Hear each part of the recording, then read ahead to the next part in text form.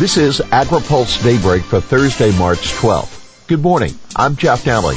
Here's today's headlines. Lawmakers scramble to handle outbreak. China said deserving of flexibility. And FDA chief sees confusion on dairy labels. Congress looks to contain outbreak fallout. The growing economic fears over the coronavirus outbreak, now officially a global pandemic, have lawmakers working to pass a stimulus package, including expanded nutrition assistance for low-income Americans. The House is expected to vote today on a bill. By the way, agencies and groups continue to change meeting plans due to the outbreak. The Commodity Futures Trading Commission postponed this year's Ag Commodity Futures Conference, which was planned for April 1st and 2nd in Overland Park, Kansas. The commission also is relocating back to D.C. an open meeting planned for Kansas City on March 31st. The American Soybean Association is canceling in-person board meetings and Hill visits originally scheduled for next week in D.C. The National Corn Growers Association will hold a board meeting next week via video conference. China may deserve flexibility on ag purchases. Senate Finance Committee Chairman Chuck Grassley, whose committee oversees trade policy, says China may deserve some flexibility when it comes to fulfilling promises under the Phase 1 trade deal because of the difficulties dealing with the coronavirus. I think they can say they're taking the proper steps to carry out Phase 1, but the subtraction from that would be their economy is in trouble, Grassley told reporters yesterday. And the extent to which their economy is in trouble, I think they would have some flexibility.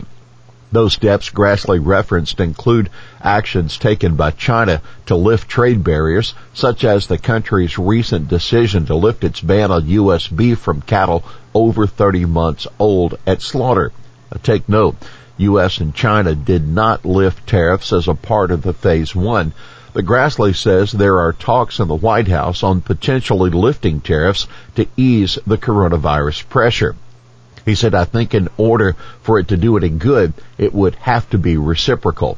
China recently began taking applications from importers there for limited exemptions from tariffs on U.S. farm goods.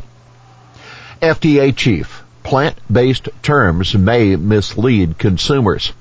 FDA Commissioner Stephen Hahn says he shares concerns that consumers are being misled by dairy terms that are used by plant-based alternatives. But he says there are potential First Amendment issues in restricting the use of terms and that agency lawmakers are working through the issue. The use of dairy terms may lead consumers to believe that these products have the same key nutritional attributes as dairy products, even though these products can vary widely in their nutritional content. Hahn speaking to the House Agriculture Appropriations Subcommittee yesterday. He gave no timetable for a decision. And on CBD, Hahn says the White House is working with his agency as FDA tries to resolve the regulatory issues involving hemp-derived CBD. FDA is under pressure for the industry to provide a path to legal status for the use of CBD in dietary supplements and food.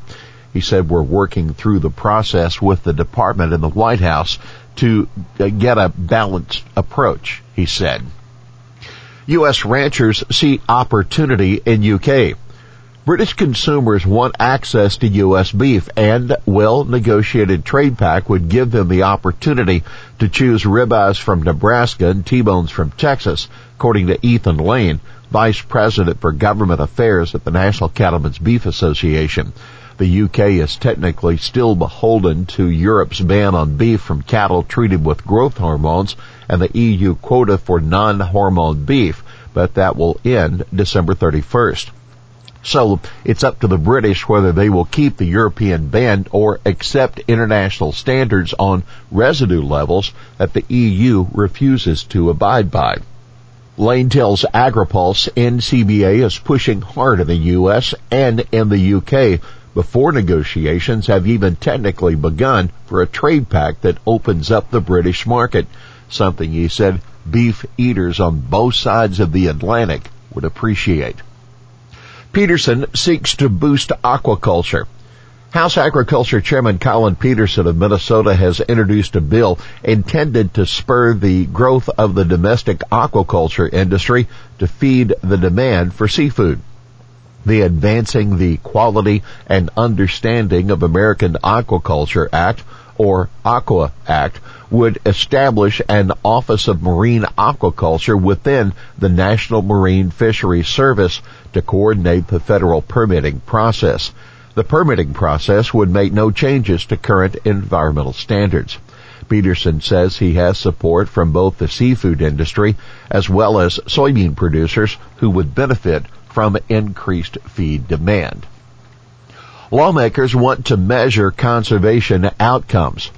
A new bipartisan bill would authorize USDA to start measuring the environmental impact of Farm Bill conservation programs.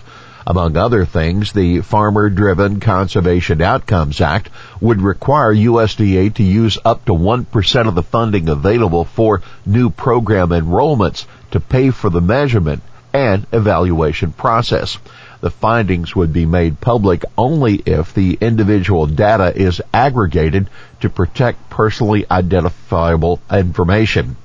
Now take note, the bill's co-sponsors include Senators Bob Casey of Pennsylvania, Shelley Moore Capito of West Virginia, and two senior members of the House Agriculture Committee, Representatives Marcia Fudge of Ohio and Glenn Thompson of Pennsylvania.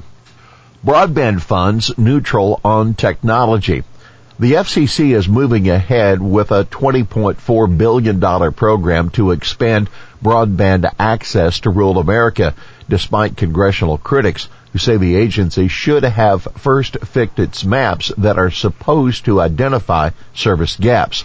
FCC Chairman Ajit Pai argues the agency has adequate information to move forward and vowed to be technology neutral when distributing funds.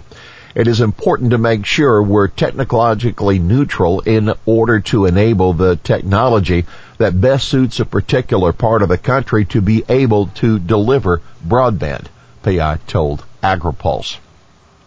RMA okays crop insurance in some damaged levee districts. USDA's Risk Management Agency plans to approve crop insurance at regular rates for some farmers who experienced extreme weather, broke levees, and flooding along the Missouri last year. State and regional leaders, including Iowa Secretary of Agriculture Mike Naig, recently toured the area to inspect the repaired levees. On Wednesday, RMA told crop insurance companies that farmers in levee districts 550, 594, and 575 in Fremont County, Iowa, and Atchison County, Missouri, would be eligible for regular crop insurance rates. The decision comes just days before the March 15 sales closing date for crop insurance. Previously, RMA officials said growers could purchase crop insurance at much higher premium rates if levees were not repaired, according to earlier specifications. Finally, here's today's He Said It. I can't even pronounce Corona right now because I drink a different kind of beer. That Representative Mark Amodei of Nebraska during a House Appropriations Subcommittee hearing. Well, that's Daybreak for this Thursday, March 12th. Brought to you by Watkinson Miller and Dairy Management Incorporated. For the latest news out of Washington, D.C., visit agripulse.com. For AgriPulse Daybreak, I'm Jeff Nalley.